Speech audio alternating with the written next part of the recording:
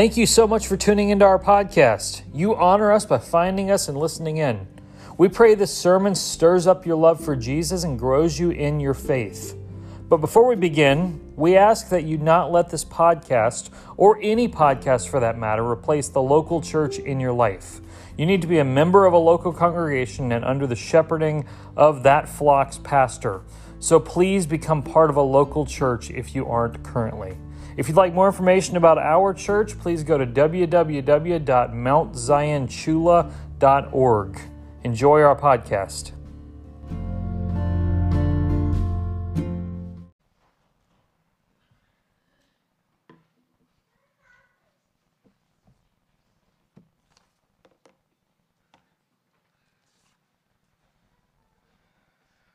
First Peter chapter 2.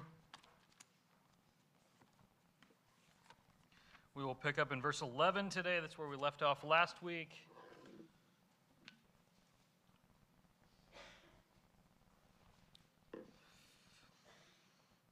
A group of people cornered Jesus one day. They asked him, "Do we have to pay taxes to Caesar?" They hated the tax system in their day, rightfully so, way worse than any taxes you've ever had to pay. The Roman Empire would treat their constituents very harshly and charge them taxes to do so. And they would, the Jewish people would become tax collectors to collect the money for them to continue to do that. The Jewish people hated the tax system and hated tax collectors. So they asked Jesus, "Do we have to pay taxes?" They're expecting Jesus to respond, no, you don't. You don't have to pay taxes. Rebel, resist authority. Go in there and tell them what you think. That's not what he says. He simply asks a question. He says, "Hey, give me a coin. Let me see a coin." So they give it to him. He looks at it. And they say, "Whose face is on this coin?" He says, "Whose face is this?" And they say, "It's Caesar's." He says, "Okay, then give to Caesar the things that are Caesar's. Give to God the things that are God's." What's he tell them? Pay your taxes. Just do it. Just pay it. The Bible presents a radical view of how Christians are to interact with the government and the culture they live in. It may even be the opposite of what some of you think. But if the Bible never upsets you and you never disagree with what it says, you're probably reading it wrong. We live in a day when authority is not looked upon highly. No form of authority is looked upon highly today. Everybody questions authority. Everybody's very skeptical of anybody in any authoritative position. You see it in the distrust of the police force.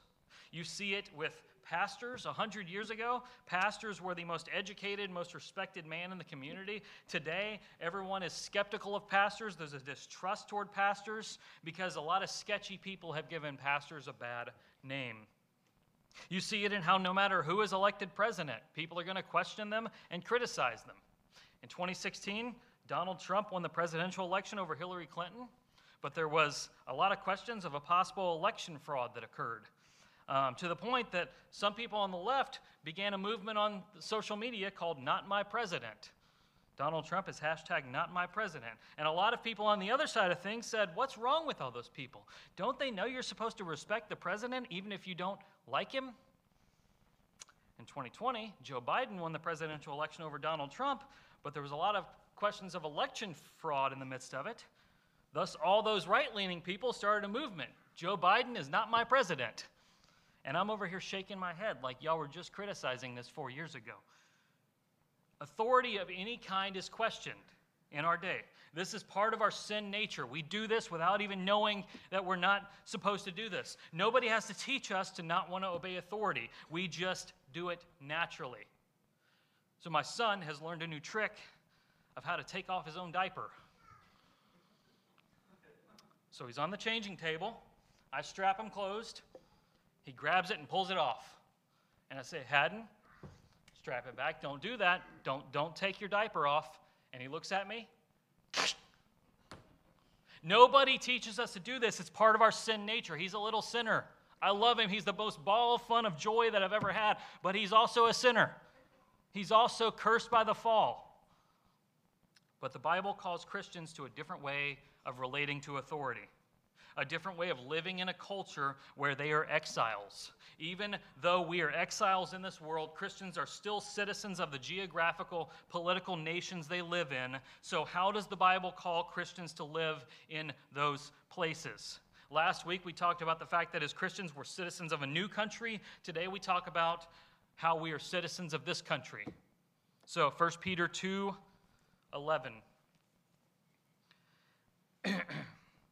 Beloved, I urge you as sojourners and exiles to abstain from the passions of the flesh which wage war against your soul.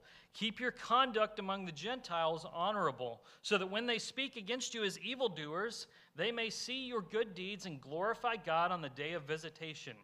Be subject for the Lord's sake to every human institution, whether it be to the emperor as supreme, or to the governors as sent by him to punish those who do evil and to praise those who do good.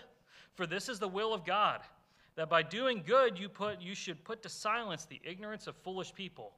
Live as people who are free, not using your freedom as a cover-up for evil, but living as servants of God. Honor everyone, love the brotherhood, fear God, honor the emperor. Peter gives these Christians three things to do on how to live in a culture that is against them. Verse 11, he says to abstain from the passions of the flesh. Verse 12, he says to live a beautiful life among them. And 13 through 17, submit to authority. Those are the three things we're going to talk about. First of all, verse 11, we abstain from the passions of the flesh. Abstain from the passions of the flesh. We live in a nation of sinful passions of the flesh, don't we? Just all kinds of them. Let me just give you a few. The first is sexual sin. God created sex as a very good thing. Our culture has turned it profane, to the point that today a person's value and worth is found in their sexuality. Think of the fact that if you had never heard of this movie that I'm about to name and had no knowledge of what it was about, would there be any question that the movie The 40-Year-Old Virgin is a comedy? Would there be any question of that? No, of course not, because our culture can't imagine a person being complete if they're still a virgin at 40. They say you're not a complete human if you aren't experiencing romantic love and sexuality. That's ridiculous. The most complete human being who ever walked the earth was a single virgin. His name was Jesus. When it's put forth that your sexuality is what makes you human, people feast on it because they need it to survive. Next, the sinful passion to always need to be entertained. Always need to be entertained. What do I mean by that? Simply watch around you the next time you're in line at the grocery store and ask, how many people are on their cell phones? How many people are on their cell phones? And that'll answer your question of what I mean. Our culture simply knows nothing of how to be bored, of how to be quiet, to be still. If they have even 15 seconds of free time, they've got to go and check their Facebook to see if anything new is on there. It's not making them any happier. We just don't know what to do otherwise. What do we do when we just got to stand there and wait? For most people, their iPhone might as well be an appendage to their body because it's in their hand more than it's not. We don't see this as passions of the flesh because it doesn't feel sinful. Using narcotics and going to prostitutes, that feels sinful. Wasting an entire weekend watching a whole season of Grey's Anatomy doesn't feel sinful. So we wouldn't think it's wrong, but it's wasting our life.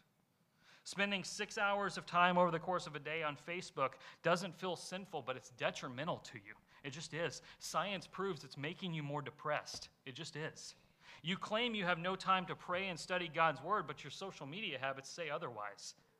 It has made also you unable to meditate on anything. There's a new app. I don't have this one. It's a social media app that a lot of people are using these days called TikTok. TikTok. What TikTok is you get on there and there's a video that plays for 10 seconds and it immediately jumps to the next one. Then it immediately jumps to the next one. Immediately jumps to the next one. And I just know myself, if I were using that, I wouldn't know how to meditate on anything because it's constantly a new thing over and over and over. I can't even focus on what I just saw and comprehend it.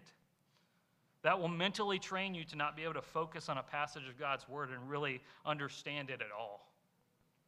Next is vanity. Vanity, a passion of the flesh today, vanity. It's an obsession in our culture of how we look. It's the man who spends every day at the gym trying to make himself look more muscular, pumping himself full of protein powder, just hoping it's going to make him bigger because he thinks that that's the only way he'll ever be awesome is to have big muscles. Coming from someone who in high school thought that very thing, trust me, it doesn't fulfill you. I used to walk around my high school with my chest pumped out. I looked like a moron when I did it, but I thought, okay, it's going to make me look big and all the girls are going to like me. Never got a single girl from pumping my chest out, never. And the fact is, you're going to lose that one day. Someday, you're not going to be able to bench press 350 anymore. You're just not. Someday, your six-pack is going to be gone. Christ has more for you than to be muscular. Be healthy, but don't find your value in it. It's also the woman who is so subconscious about her appearance that the slightest wrinkle or the slightest bit of weight added makes her hate herself. She buys more and more clothes, more and more makeup to make herself look more beautiful because she's just convinced that that's where her value lies. If she doesn't look like the supermodels in the magazine, she has to starve herself so she can lose weight. She can't be in a bathing suit at the beach if she's going to have any slight roll on her body. Women, your value is not in your physical appearance, and it never will be. It never will be. No matter how much makeup and clothes you buy, you're going to get old, and your physical beauty is going to fade eventually. It is. True beauty is found not in your face, not in your body. It's found in devoting yourself to Christ and loving Him. Proverbs 31 says that beauty is vain and fleeting, but the woman who fears the Lord is greatly to be praised. Christ sees beauty in you, not based on your weight, not based on your youth, but based on your soul. He has such value for you. So stop listening to the lies of the world that tell you that your physical beauty is where you're valuable. Next, this is the last one, speaking evil of people. It's a passion of the flesh in our culture. It's the spirit of our day because it's just so juicy. It's just so juicy to speak evil of people. It just feels so good to go online and start posting stuff about how terrible other people are. It just feels so good. It makes you feel like you're changing the world. The problem is, you start by complaining about Kamala Harris, and it spills over and you complaining about your neighbor and your friend and your spouse. It corrupts your heart to do that. And you don't realize all the time that you're speaking bad of someone how much you're being corrupted, but it's turning you into a fountain of malice and slander. It just is. Rather, listen to Ephesians 4:29. Let no corrupting talk come out of your mouths, but only such as is good for building up, as fits the occasion, that it may give grace to those who hear. What does Peter say to do about these passions of the flesh? He says to abstain from them. Abstain from them, verse 11. Abstain from the passions of the flesh. Don't participate, he says. Don't go near them. It's not a thing of use them in moderation. He says abstain from them. Notice, all the things I named are not necessarily the thing itself is sinful. There's sinful patterns behind it. We abstain from those sinful patterns. For example, there's nothing wrong with exercising to stay in shape. There's nothing wrong with trying to not be overweight. The question comes at, are you doing it because your body is a temple of the Holy Spirit and you want to glorify God with your body? Or are you doing it because you find value in looking good in a bathing suit?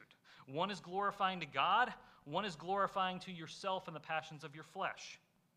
There's nothing wrong with watching TV, using social media, or having an iPhone. I do all those things.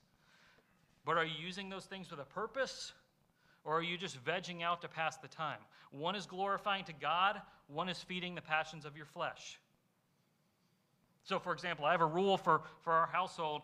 We watch through TV shows on streaming services. Our general rule is we watch one episode of a TV show a day, and that's it. That's it. We love good fictional stories because ultimately every story somehow points to the truth of God's story revealed in His Word. But we will not be vegetables in front of a TV wasting our lives. Sometimes I'll allow us to watch a second episode, but rare circumstances. Sometimes people ask me, Aaron, how do you read so many books in a year? Well, the fact is, if you're not a slave to your TV or a cell phone, you can read a lot of books. Have checks and balances for these things. Abstain from the passions of the flesh. Why do we do this? Look at the second half of verse 11. They wage war against your soul. They literally want to destroy you. They want to shred you to pieces. The spirit of our age tells women that they aren't valuable if they don't look like Carrie Underwood. It's just waging war to devour them. That's all it's doing. It's telling them what is not true. Christ sees them as valuable. The spirit of the age says it's okay to waste your life scrolling Twitter just to blow off some steam. It's not helpful, though. We declare war and abstain from these things. Secondly, verse 12, we live beautiful lives. Beautiful lives. Among the lost world, we live an honorable life. The Greek word there for honorable, it's not the typical word that you would think of referring to good and righteous. The Greek word for good and righteous is agathos. That's where we get the name Agatha, good, righteous. That's not the word being used here like it would normally be used. It's the word kalos. Kalos. You don't have to know all that, but the point is, kalos means beautiful. It's not saying good and righteous. It's saying live a beautiful, honorable life. What's the difference in good and beautiful? Well, it's great that you don't smoke and drink, but my question is, do people look at your life and think Christ is beautiful from it? I look at beautiful things and I can't look away. I stare at beautiful things and I can't look away. I look at a sunset, it's beautiful, I can't stop looking at it. I look at the night sky. I look at a waterfall. I look at, my son's laugh. I look at those things. I don't want to look away because they're beautiful. Living a beautiful life is where you live. Not just good morally, but so joy-filled, so generous, so sacrificial, so Christ-centered that people can't look away because of how beautiful your life is. Have you ever known people like that? Have you ever known people like that? There's this concept in Scripture that Christians are to carry out called being above reproach. Being above reproach. So that if they speak evil against you, they have nothing to say, it says in verse 12. Be above reproach. We're not home in this world. We're not home in this world. They're going to speak evil against us. It doesn't matter what we do. But if you remain faithful to Christ in this world, you will be spoken evil against. Plenty of people are willing to compromise what Christ has said to not have hatred from the world. But you want to live your life above reproach, devoted to Him. Even if they speak bad against you, they've got nothing bad to say. That means there's nothing hidden behind closed doors in your life that they could dig up and have evidence against you. If they are going to speak evil against you, give them no reason to do so. Here's a good question for yourself to think. Is there something in your life that if you were running for public office and the media uncovered it, you would have no chance of winning that election? Is there something in your life that if they uncovered it, you would have no chance of winning public office? If there is, you're not above reproach. You're not above reproach. Go home today, figure out what that is, and put an end to that thing. Come talk to me, I'll help you. That's why I exist as a pastor, to shepherd your soul. Make war against that thing. We're called to live a beautiful life that nothing bad could ever be said about us. Why? Into verse 12. That they will glorify God on the day of visitation. That they will glorify God. What does that mean? Well, I think it's referring to the day Jesus returns. They will glorify God. Not that they are unbelievers when Jesus comes. That is, we've lived such a beautiful life that they've come to know Jesus by seeing who we are and wanting the same Jesus. They've come to Him. Simply this, your conduct of life changed their life. Changed their life. They saw that there was something to this Jesus and they wanted to follow Him, all because your beautiful life above reproach led them to that. And they sought out answers to why. Look down at 1 Peter 3:15. We'll hit this in a few weeks. In your hearts, honor Christ the Lord as holy, always being prepared to make a defense to anyone who asks you for a reason for the hope that is in you. So live your life in such a way that you're wholly committed to Christ so that people will ask why you have the hope that you do. Why you have the hope that you do. We abstain from passions of the flesh. We live a beautiful life. And thirdly, verses 13 through 17, we submit to authority. We submit to authority. Peter uses the word be subject there. If you kind of scan down through 1 Peter, you'll see that phrase pop up multiple times. You'll see it here in verse 13. You see it in verse 18, servants be subject to your masters. You'll see it in chapter 3, verse 1, wives be subject to your own husbands. We'll hit each of those. He's beginning a section of what it looks like to obey authority, to submit to authority.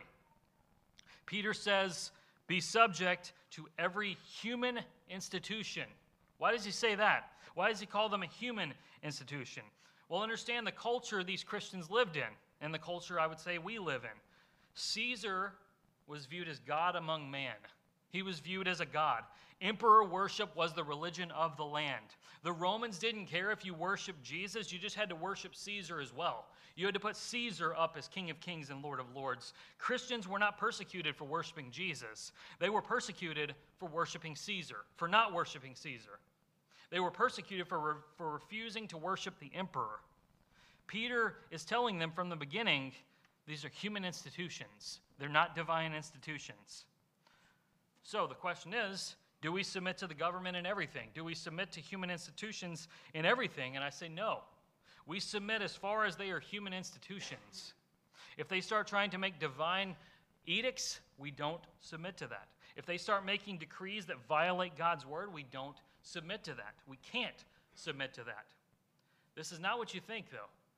You know, if they violate God's word, we don't submit to that. If they violate your opinion, we submit to that. If they make a law that says I can't preach from the Bible, that's illegal, I break that law. If they raise your taxes higher than you want to pay, you pay your taxes. That's how this works. We only practice civil disobedience when it directly violates what Scripture says, not just what we don't like. We submit, notice, no matter who they are. Peter says whether it's to the emperor or to governors or to any of those. The emperor or the governor, those are two levels of institution in the Roman Empire. There was one emperor, there were multiple governors. Governors were sent to different regions to do the work of the emperor. There was one emperor in Rome. He would send out governors to govern each part of the kingdom and each part of the world because he obviously can't do it all without the technology that we have today. So in the story of Jesus, Pilate is a governor. He's sent by Caesar to be the leader of the Judean region. He's sent there for that. We submit to all authority, whether high, up, or low. We submit no matter who they are. The emperor was a bad guy. He was a bad guy. He expected society to worship him. He carried out crucifixions for anyone who protested the terrible things Rome was doing in the world. That is, if you tried to start an oppression, let me rephrase that. If you tried to stop oppression that was happening in the Roman Empire, you were stripped naked and nailed to a tree. That's who the emperor was. Peter says, submit to him. Submit to him. This is important in our highly politicized culture in 21st century America. We submit to the governance of leaders that we disagree with. We do that. We don't just sit around and mock them all the time. We submit to them. We desire their good. What do we gain if Joe Biden fails as president? The only harm that anyone receives from that is us. The rich politicians in Washington are going to be fine if they fail. We're not. We submit to the government because God has set up the government. Look at verse 14. They are sent by God. Sent by him. Governors are sent by the emperor to punish those who do evil, to praise those who do good. Scripture's clear, I almost misquoted that verse, but Scripture's clear all over the place. God sets up the government. Romans 13, look at that later. God sets up government. He established government for societal order. He established it to punish evil and to praise good. To punish evil, to reward good, so that evil receives due punishment and is brought to an end, and so that good is upheld, so society should function. Why isn't that what government does then? Why is it so often the opposite? They praise evil, they punish good. Why is that what it seems like? Because we live in a sinful world where government is corrupt, just like everything, just like your heart is corrupt. So we, of course, strive for a government that carries out its proper purpose. In America, we have a privilege that Peter's readers didn't have. We elect our leaders. They didn't. The emperor came down the line of descendants. Verse 15, look at this. It is God's will that you obey and be subject to those leaders. It's God's will that you obey authority because he set it up. He set it up. He created it. And he is the one who ultimately elects the leaders. Daniel 2:21, God changes times and seasons. He removes kings and sets up kings. That is, every king that has ever taken throne, God's the one who put them there. He put them there. God has been the deciding vote in every presidential election in history. He chose every governor, every senator, every representative, every mayor, and even something seemingly as small as a PTA president. He's sovereign over it all. It does not escape him. He's over all of this. We submit to and honor this kind of authority. Verse 13 says, be subject. Verse 17 says, honor the emperor. Honor the emperor. Really honor this guy? The guy who crucifies people if they don't worship him as God? Honor that guy? What? Yes, honor him because he is the authority God has set up. But there's a difference. Do you see? Verse 17, fear God, honor the emperor. There's two distinctions there. Fear God, honor the emperor. In other words, honor him, do not worship him. Honor him, do not worship him. Christians were persecuted in this day because they said, we will honor Caesar as our governing leader. We will not worship him as God. We will not do that. Is it just governing authority, though? No. We submit to and honor all authority. We submit to and honor the police force. We submit to and honor our boss at work who has authority over us. We submit to and honor those signs on the road that we often ignore that say speed limit on them. We submit to and honor the laws of our land. We don't disobey them. If we do, God has set up government to punish that evil. So how do we honor authority? How do we honor governing authority? Let me give you a few ways to honor governing authority. The first of all is don't worship them. Don't worship them. You have no God but Jesus. Worship him alone. Don't worship the president or the governor or the police or any such thing. They are not your Savior. They are not. Secondly, trust authority. Our age completely distrusts authority. Anybody in authority is immediately suspicious. We lead the way as Christians in obeying this passage and trusting those in authority. We don't assume that they have skeletons in their closet just because we saw something on Facebook. Thirdly, pray for them. Pray for them. We read that passage earlier, 1 Timothy 2:1 and 2. You should regularly pray for our governing leaders. Like, really pray for them. Have you ever prayed for our governing leaders by name? Not just generically called them our leaders. Have you ever prayed for Joe Biden? You ever prayed for Raphael Warnock? You ever prayed for Julie Smith, for Brian Kemp? You ever prayed for Nancy Pelosi? There's a reason I do that in our worship services. Scripture commands me to. It tells me to. Pray specific prayers for them. Don't pray generic prayers for them.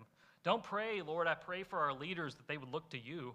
Like, what leaders are you talking about when you pray that? Because if you're talking about the governing officials who don't know Jesus, they can't look to God. 2 Corinthians 4:4, the God of this world has blinded the minds of the unbelievers to keep them from seeing the light of the gospel of the glory of Christ, who is the image of God. The unbelievers of this world cannot look to God because their eyes are blinded by the devil.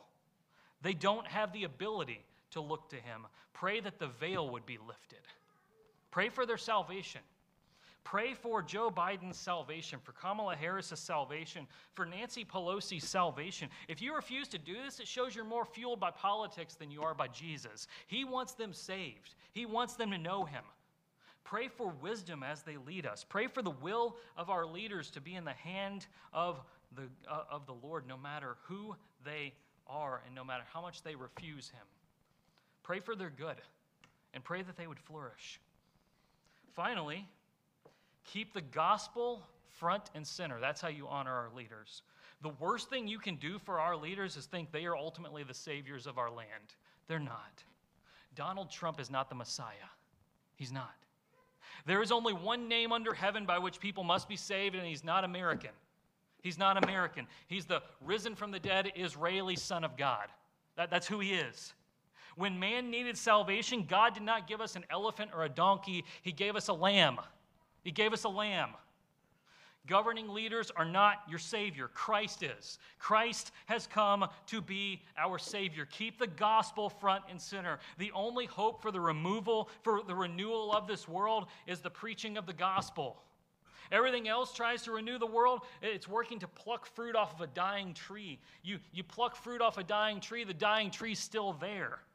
Dying trees are going to have rotten fruit. They are. The gospel takes the tree and cuts it down and plants a new tree there. That's what it does. The gospel is we're sinners. Christ has come and died for us. He's paid the penalty for our death. He's died so that we don't have to. He's risen again. He's defeated death. He now sits at the right hand of God, reigning as king, and ultimately this is our only hope. We don't put our hope in elected leaders. We put our hope in a risen Savior, in the gospel. So I ask you this morning, have you placed your hope in that gospel? Have you? Not just if you know Jesus or not just if you're saved. Are you placing your hope in the gospel right this second in the fear that you're having, in the anxiety that you're having? I'm asking myself that as well. In the frustration that you're having, in the sin that you keep falling into. Is the gospel your hope? Is it your hope? I'm not asking if you walked an aisle at some point.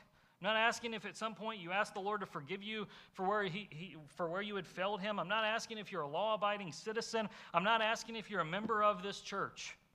I'm asking, is the death and resurrection of Christ what your salvation and hope are based on? When you die and you get to heaven, are you going to tell God, I can come in because I prayed a prayer at some point in the front of Mount Zion? Or I can come in because I've been baptized, because I was a member of a church. I can come in because I was a good person, better than most. I can come in because I voted for the right people. The only answer you can possibly give when you get there is, I can't come in. I'm not worthy, but Jesus died my death and rose again so that I can come in. It was him. Is that how you see your salvation, both when you first got saved and now every day of your life? Because that is your only hope. That is your only hope. Your hope is not in the White House. Your hope is in the gospel. If you don't have hope in the gospel, today's the day for salvation. Call on the name of Jesus, and he will save you. We're going to have a time of response here in just a second. Is the gospel your hope? Not just did you receive Christ at some point, I know most of you have, but is the gospel what you're hoping in to get you through this day? To get you through what you're wrestling with, to get you through the hard time in life that you're in? Is the gospel your hope in the midst of a COVID spike? Is it? I hope it is. Now's your time to respond. Caleb's going to come. I'm going to pray. Then you're going to have a time to respond. Father, governing officials are not our hope. Lord, you've put them there for societal good, but you've not put them there to be our Messiah. Jesus alone is that. Lord, we live in a culture that loves sinful passions, loves passions of the flesh that wages war against them. They run to things that wage war against who they are. Lord, may we live beautiful lives in the midst of that. May we live such a life different from those passions of the flesh that people look at us and say, what hope do you have? And we can tell them Jesus and his death and resurrection. Lord, may that be our hope to carry us through today, tomorrow, and forever. In Jesus' name, amen.